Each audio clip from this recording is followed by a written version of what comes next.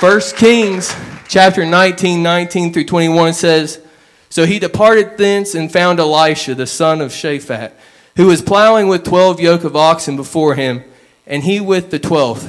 And Elijah passed by him and cast his mantle upon him. And he left the oxen and ran after Elijah and said, Let me, I pray thee, kiss my father and mother, and then I will follow thee. And he said unto him, Go back again, for what have I done to thee? And he returned back from him and took a yoke of oxen and slew them and boiled their flesh with the instruments of the ox, and then gave unto the people, and they did eat. Then he arose and went after Elijah and ministered unto him." For the next few moments, I would like to preach on available for the call. Available for the call, and you may be seated.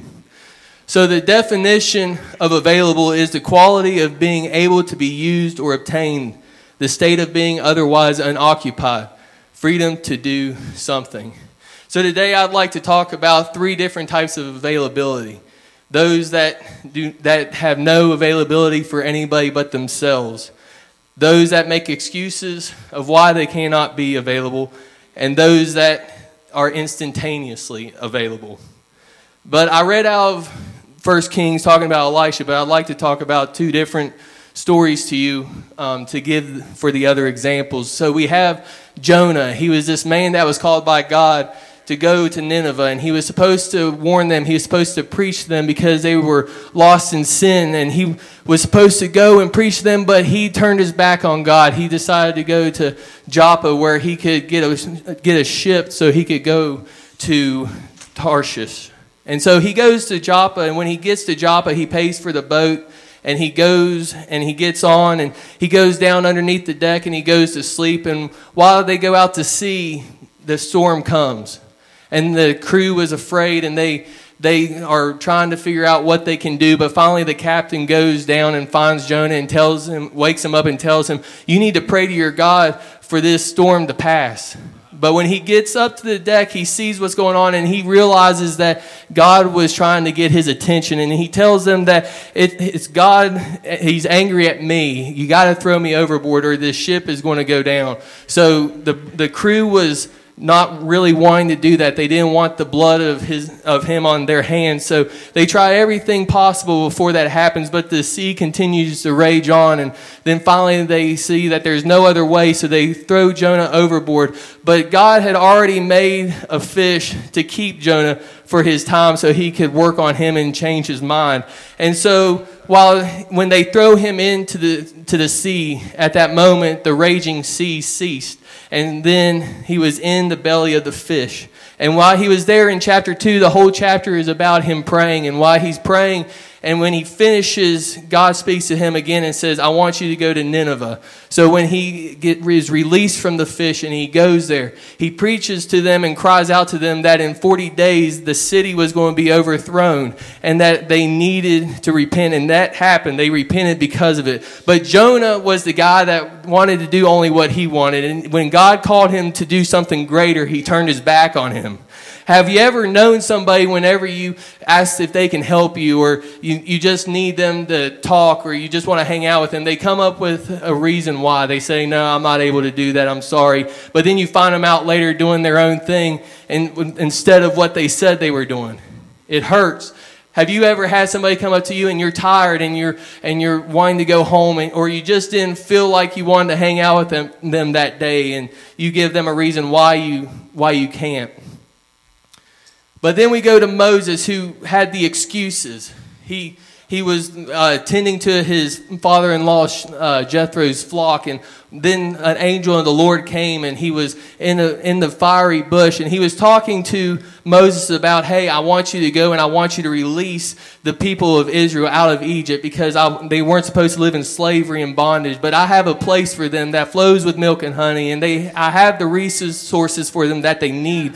But every time he's tried to tell Moses was just doubtful. And so God said, throw your staff on the ground. And when he throws his staff on the ground, it becomes a snake. And then God says, pick it back up by the tail. When he picks it up, it becomes a staff again.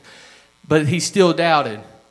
So God said, put your hand in your bosom. So he puts his hand in his robe. And when he pulls his hand back out of his robe, it's like leprous. It's white. It's death. But then God says, put it back in your bosom. And when he puts it back in his robe and pulls it out, it's normal again. But still again, he doubted. But then God finally said, all right, your brother Aaron's coming, and he's going to be excited to see you. And I'm going to use him to speak for you. I want to direct you, but I want to speak through him for you. So God will use you no matter what your flaw is. You might have made mistakes and you have flaws and you may be judging yourself because of them. But God sees the value in you because he did not call the qualified, but he qualifies the called. And we may not understand, but it says in Proverbs 3 and 5 and 6, trust in the Lord with all thine heart and lean not into thine own understanding. In all thy ways acknowledge him and he will direct thy paths. I don't know why he decided to use us, but he sees something valuable inside of us. But I pray that we don't turn and we don't make excuses to why we cannot take up the call of God. I pray that we are instantaneously available to God when he calls us. Like Elisha said to Elijah, let me go kiss my father and my mother and let me burn the things that were going to hold me back or I wished I could go back to. And I pray in this place that the things that are holding us back, we get rid of. We cut ties with them and we follow after our calling in this place. And when Elijah's story was coming to an end, he was going from city to city telling Elisha, just stay here. I got to go away. But Elisha was like, no, I got to be with you. I can't. And this happened several times. And then he goes to the Jordan. And it says that Elijah took his mantle and he smacked the waters with it, and the waters separated, and they walked across on dry ground. And just for the sake of time, when Elijah was taken up, it says that the mantle came down. But then it says that Elisha, he picked it up. It didn't say that it fell into his hands, but it says that he had to go and take it. And that's what I pray for us in this place. When we have the opportunity or we have the choice whether we're going to take it or we're going to walk away, we decide to take it. We decide to say, I'm going to accept the calling that God has placed in my life. I'm not going to turn away from it. I'm not making any more excuses. But this is what God wants me to do because the calling is an honor to take. And when you take the call, you are living the life that God wanted you to live. You are fulfilling the purpose that God placed you on this earth to do. And the best way, other than praying, fasting, and studying, for you to continue your growth and walk with God is like when Elisha continued to follow after Elijah. He wanted to be as close to him. He wanted to follow him. He wanted to be in his anointing. And that's how we need to be. We need to be close to people of God, people that are directed by God, being close to pastor and allowing him to teach us and to keep us involved in the church and in what God wants this church to do. Because when we're in line with the man of God, when we're in line with his vision that God has given him, this church is going to be set into a revival, because our calling is not just ourselves, but our calling is like a puzzle piece. And when your puzzle piece is put in place, it's going to elevate and it's also going to set forward a revival into the church.